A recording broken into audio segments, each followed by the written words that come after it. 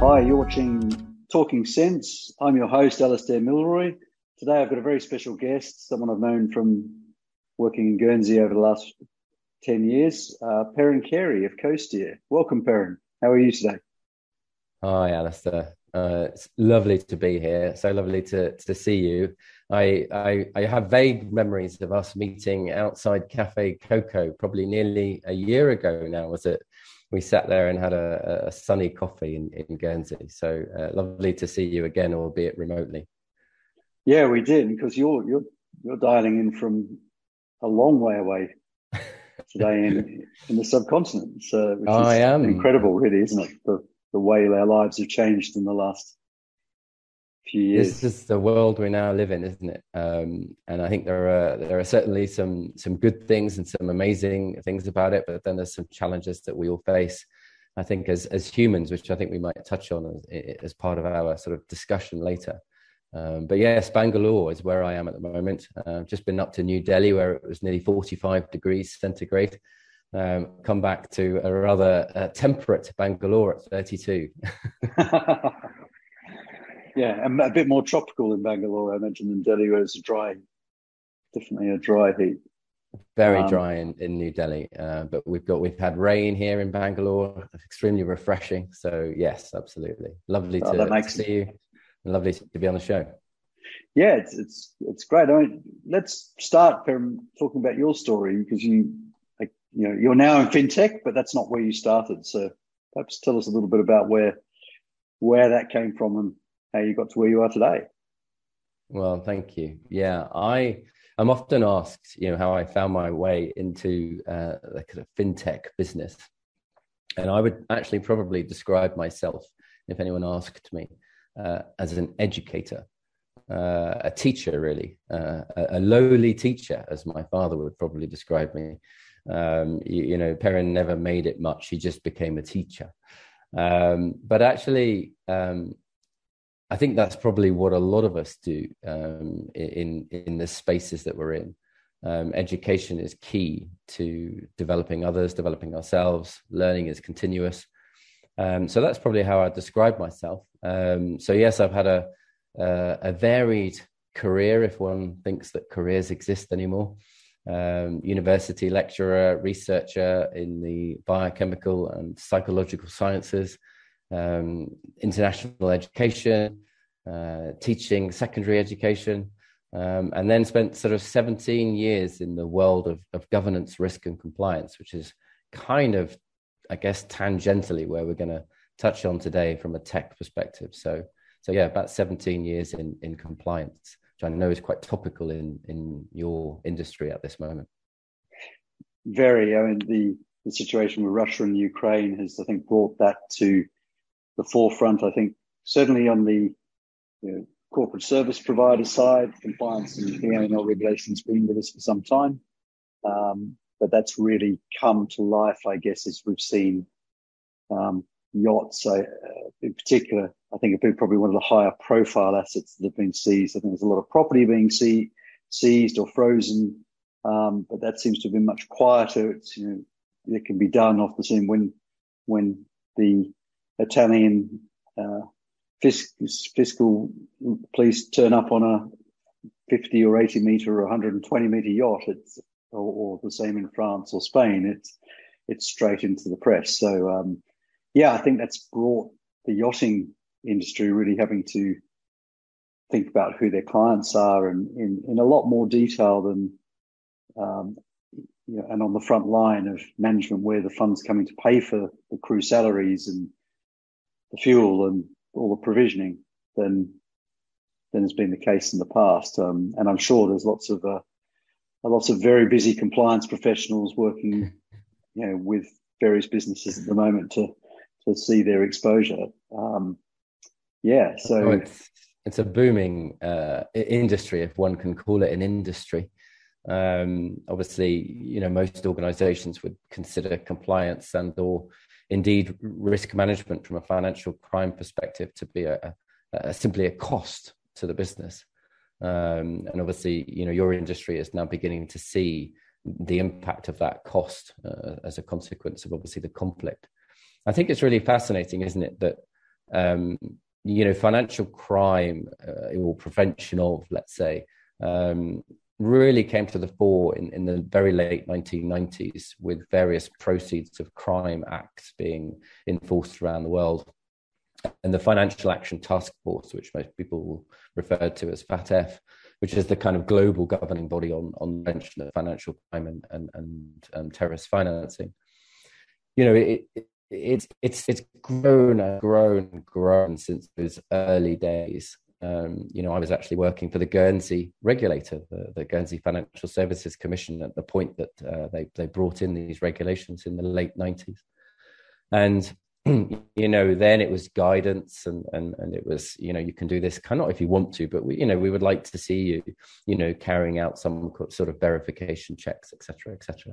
And nowadays, of course, organizations have books of compliance manuals and policies and procedures and controls and frameworks and committees in order to, function.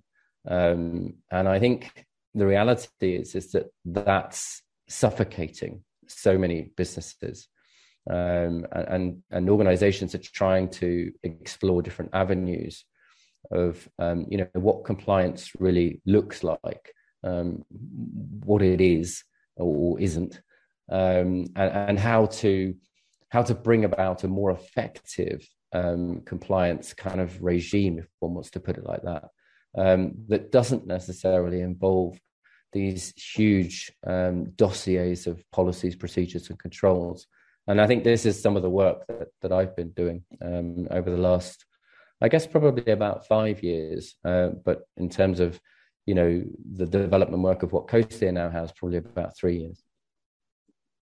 Yeah, that's really important. And I saw this in my 16 or 17 years working in the Guernsey financial industry. There's firms trying to catch up with the various iterations of the handbook, putting processes in place, often perhaps didn't have the data, was stored in various different systems. So a lot of that in manual forms and trying to do sanction checks on all the people that you might be dealing with in your CRM or your client administration database becomes really unwieldy. And I think a lot of firms are still trying to make that leap to really being able to automate some of that and have data in a way that they can actually, I guess, have data they can rely on in terms of telling them what the risk is in their book and being able to interpret that rather than simply having lots of forms flying around and having compliance officers trying to check them manually, which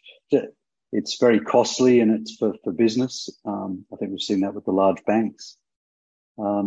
And I'm seeing recently some calls about how actually effective it's been in terms of, and what measurement is being done in terms of, has all this additional work and regulation and legislation actually achieved the aim of reducing financial crime? I think that's a really interesting question. I think we were talking just before we started recording, and we were talking about some figures that were being released, that of the money that's essentially, the proceeds of financial crime floating around the world, less than 1% of that is in fact being recovered, by, regulators and financial crime enforcement agencies around the world. And of course, that's an incredibly low percentage of the amount. And then, of course, you have to then take into account the costs, as we were talking earlier, the costs that businesses are now undertaking in order to meet the requirements of the regulations that are coming out from regulators all around the world. And once you start adding those two things together, the amount that's being recovered is almost insignificant. So one has to really begin to question as to whether or not these frameworks, these regulatory requirements, and then the sort of policies, procedures, etc., that organizations put in place in order to respond to that, whether they're actually the most effective way of managing this issue. And I think this is something that's weighed on my mind for a number of years, having obviously worked in this industry for nearly 2 decades. And I think what I've come to the conclusion is that every single organization on the planet is simply a group of human beings. And what legislation is trying to do, what regulations are trying to do, is steer human behavior and human decision making. And legislation and regulation merely responds to the culture in which we exist in. If we didn't see, for example, people, sadly being killed by other people, we wouldn't have laws to prevent murder. But the reason we have laws is because human behavior steps outside of acceptable cultural frameworks, and therefore legislation comes along and tries to squeeze us back in. And this is somewhat what financial crime frameworks have been designed to do. And of course, legislation is always catching up with current culture. So what's interesting from my perspective is, well, what if we actually took the mantle and said, well, let's steer culture rather than let's try and manipulate after the fact. So this is the large work that CoSteer has been doing. We've been looking at the interconnection, essentially, between the culture that exists within a group of humans, so every organization, and how that culture influences the decision-making and the behaviors, and essentially how effectively we put our procedures, our operational procedures into action. What we call operational or organizational murmuration. Do you know murmuration? Have you heard of murmuration? I've seen lots of murmuration from you, Perrin. So it comes from the movement of migration of birds. Yep.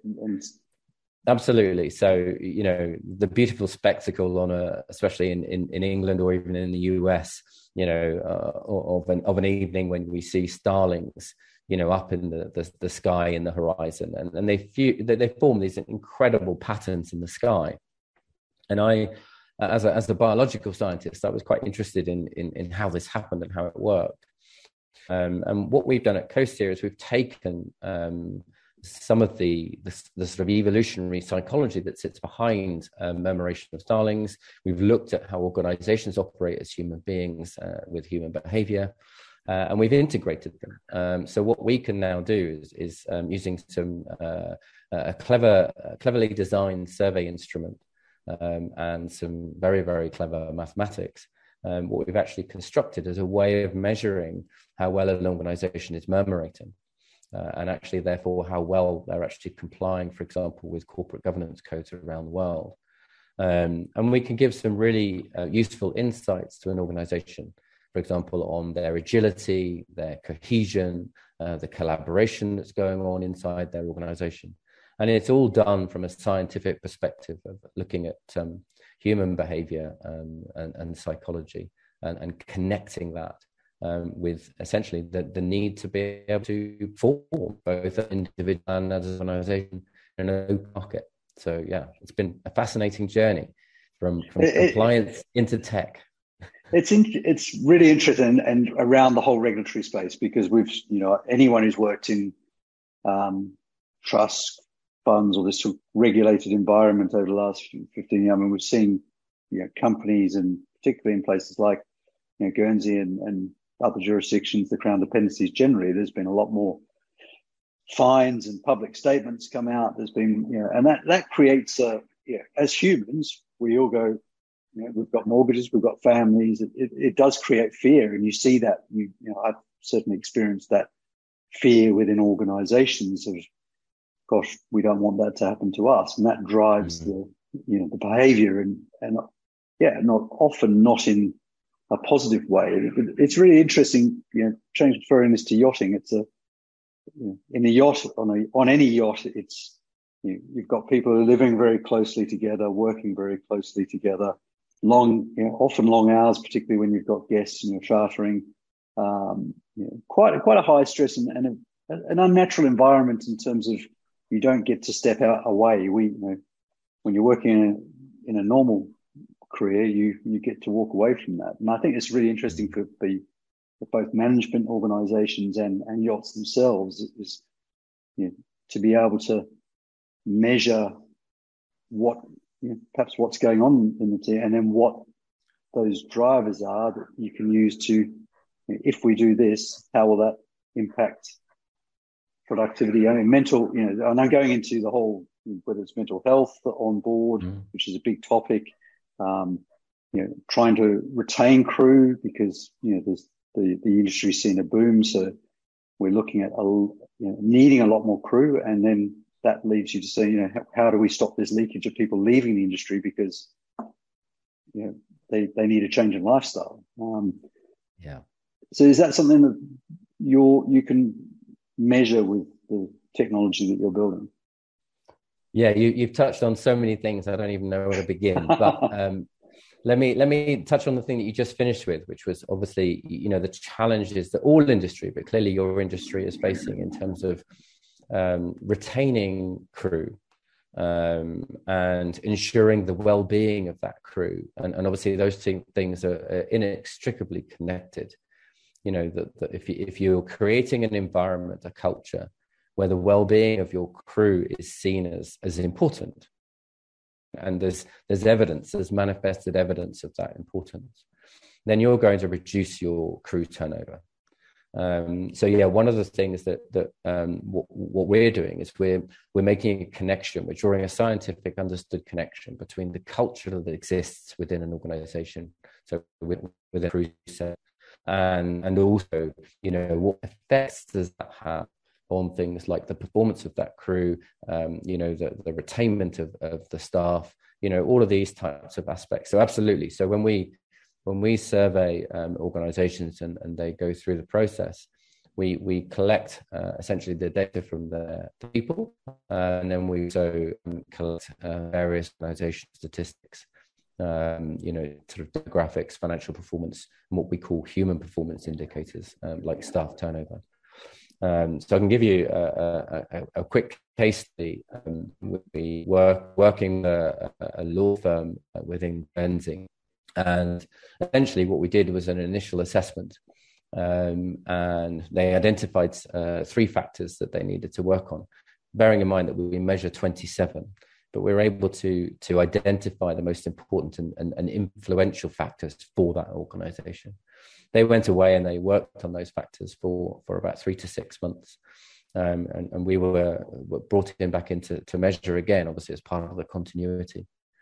We actually saw an uplift in every single indicator of culture, of quality of decision making, and of quality of the implementation of those decisions. So although we were only working on 3 facets of the 27, because we know those things are all interconnected, and because we have a scientific understanding of how they're interconnected, we could steer that organization to very strategically focus their financial resources on where to spend their money to get the maximum uplift. And they saw literally a 10% rise in all of the indices that we measure. And we're beginning now to see, because obviously, organizational performance will always lag behind these changes. But we're now beginning to see an uplift in some of those organizational performances. So that organization had seen quite a high level of staff turnover. So people have been leaving. And actually, since they implemented some of these strategies, not a single person has left. And in fact, they've had 3 people join.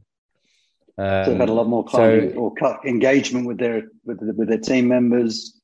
Absolutely. And I guess, ultimately, we're all in business, and where me as an accountant, and accountants love is it actually sees an improvement in the performance of the organization financially, as well. This isn't just this leads on to actually the health and well-being financially of the organizations we're talking about. Absolutely. And we like to see organizations as organic. They are truly organic, and they need to be flexible and adaptable because the environment around them is changing constantly. The pandemic over the last 2 years, the recent conflict, other effects of around the world in terms of, poverty and climate change and the impact on food being moved around the world. These things are having huge impacts on us as humans, both in terms of our mental and our physical health. And I think, leaders within organizations are now having to really recognize that they have a responsibility that goes far beyond their shareholders, which obviously, has been in existence probably, for near on 70 years, the shareholder primacy model of business, that is absolutely evaporating. And I think, businesses are really having to look at, and I don't necessarily like the word, but people understand the word of looking beyond shareholders to all stakeholders, across them. And that brings the concept of the E of the environment, looking environmentally and sustainably to the earth, to look at the S of social, how is our business interacting socially with the world? And I don't just mean CSR. I'm talking about the human beings in your organization, their family, their friends, so if you've got a team of 50 in your organization, you're actually having an influence. Your culture in your organization will have an influence on probably 400 people, because it's them and their families and maybe their children. And, so the way that they're being treated and their health and work is having an effect on far beyond. And then the G of ESG, of course, which is this word that no one really understands, which is governance, which is what we're trying to essentially humanize. So we don't talk about governance anymore. We talk about human governance, bringing the humanity back into organizations. Yeah. And that's really creating the culture, or having a strong culture. So it's not just about following the processes are there, but they fit within a framework of doing what fits within the values of the organization, or whatever that organization may be. And that's really interesting from again, in yachting, we often see the headlines of the negative side of yachting. What we don't see is the number of, jobs that even a single yacht creates through its build, through its life of being serviced, the crew that are on it, the people who provision it, the tenders, the restaurants where the guests go. And all of that would not be possible without those yachts. It has a massive, or can have a massive, positive flow. And I think that's something the industry is really looking at, and how it measures that going forward, along with certainly the other side, that's the environmental cost. And these aren't environmentally friendly assets currently, but I think there'll be a move as we see new generations of wealth come through to look at how that can be made more sustainable. But that's a big challenge for the industry. Yeah, I'm sure that is an absolute challenge. And of course, I think connecting the E with the S with the G is when you see organizations that are truly working hard to make the interconnection between those three, that's when I think organizations that are truly going to lead in 5 or 10 years time. Those that are, and I don't like the expression, but those that are ticking the box of the E, we're doing things environmentally friendly, but we're not really thinking about our impact on society. We're not really thinking about how we're governing ourselves and our people. Well, that's not sustainable.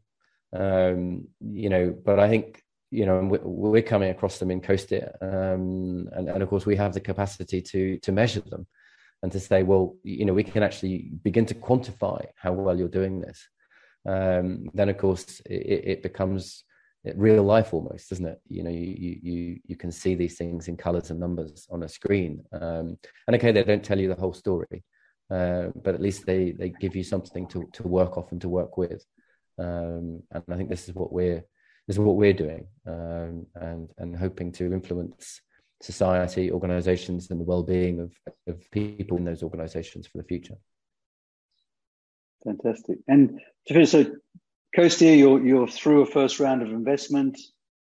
You're building the technology and working obviously with organizations at the moment. It's a cloud-based model. I think your accounting is probably also cloud, just because you wouldn't be able to keep on top of your numbers if it wasn't, with all the moving around that you're doing. Is that correct? Yeah, absolutely. Yeah, obviously it's a cloud-based piece of technology. We work in partnership with organizations in Guernsey who support us, but also obviously we're looking here in India as well. Essentially, we provide the services to clients direct, but our main sort of fee source income that we're looking at through our business development at the moment is what we call licensed partners.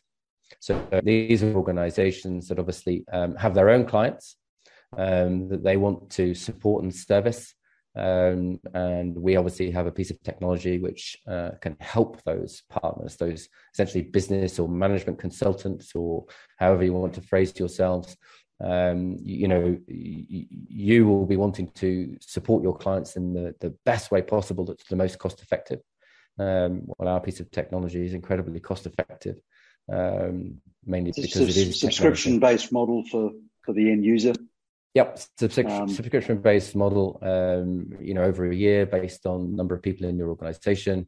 If you think to bring in one of our infamous audit firms to come and assess and measure and give some indication on your sort of governance compliance, but also your governance performance, you'd be talking tens of thousands, if not hundreds of thousands of pounds.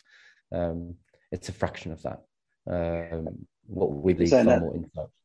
That pales into insignificance when you think of some of the costs of regulatory intervention or having to be told to do that through enforcement routes, etc. for regulated firms. But it's a very cost effective way of measuring the health of your organization and the health of your people ultimately. Absolutely, and I think this is the driver for many fintech models, isn't it?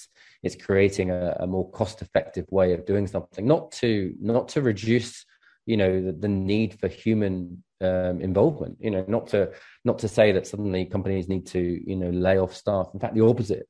What we're trying to encourage is a more flexible approach to employing people.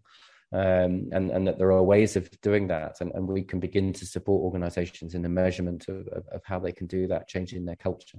So actually, organizations end up employing more people, but just in a way that suits those people, suits those humans more. So we have seen this in some of the clients that we've worked with.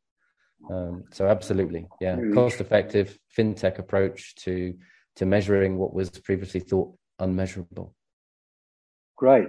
I'm just looking at the time. It's been a fantastic session, pretty interesting, very different for, I think, maritime, but something to really to think about for how yacht management firms and how even at a single yacht level, how people potentially measure their culture on board and look to improve the well-being of their employees and ultimately the compliance, safety, and the culture on board, and hopefully that helps with, as an accountant, from the costs and measuring that, because there's that cost of staff turnover and there's extra costs if you don't have a happy crew.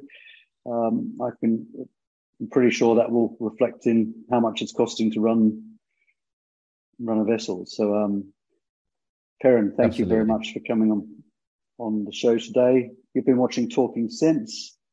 I'm Alistair Milroy. Perrin and Co-Steer's information will be shared when the show goes live, along with mine. And if you have any questions for either Perrin or myself, then we'd be delighted to take them. So thank you very much, and see you next week.